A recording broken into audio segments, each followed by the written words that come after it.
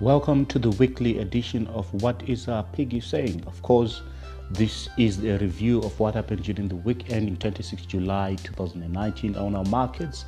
On the ZSE, the all-share index was down 0.25%. Industrial was also down 0.26%. So really, there were a lot of weakness in some of the big caps.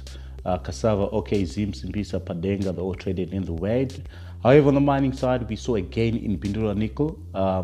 Slight gain that pushed the mining index up 0.83%. But overall, we had some few counters that actually crept up in terms of share price movements. Mikos, Old Mutual, Econet, and PPC were also up.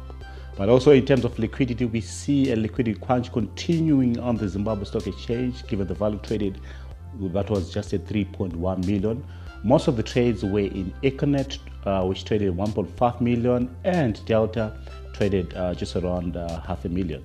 In terms of the main economic headlines or highlights for the week, we saw news of a 20% increase in the demand for diesel because of generators. Of course, we're seeing power outages continuing in Zimbabwe, and a lot of companies continue to rely on diesel generators.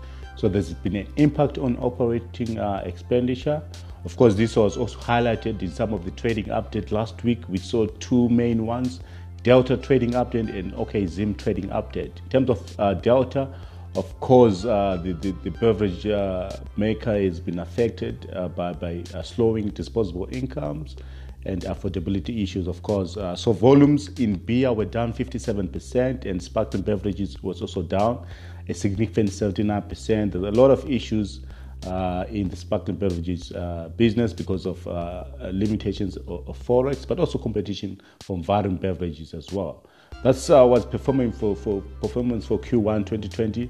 But overall, the brewer registered an increase in the top line because of price increases and also the dynamics around the changeover from USD to a local currency, which is the ZWL.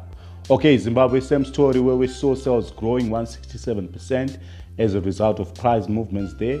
Volumes were pretty much flat for the first quarter 2020. OPEX was also up quite significantly because of forex shortages and also the impact of diesel, fuel prices, and the like.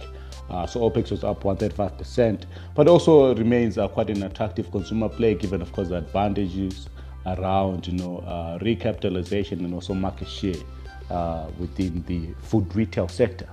Otherwise, stay tuned. What we've been pushing for really is for retail investors to take advantage of opportunities on the market, come together, set up investment clubs. So really, if you want to be part of an investment club, just contact the administrator or Piggy on 078 358 4745. Otherwise, stay tuned, stay plugged in on piggybankadvisor.com.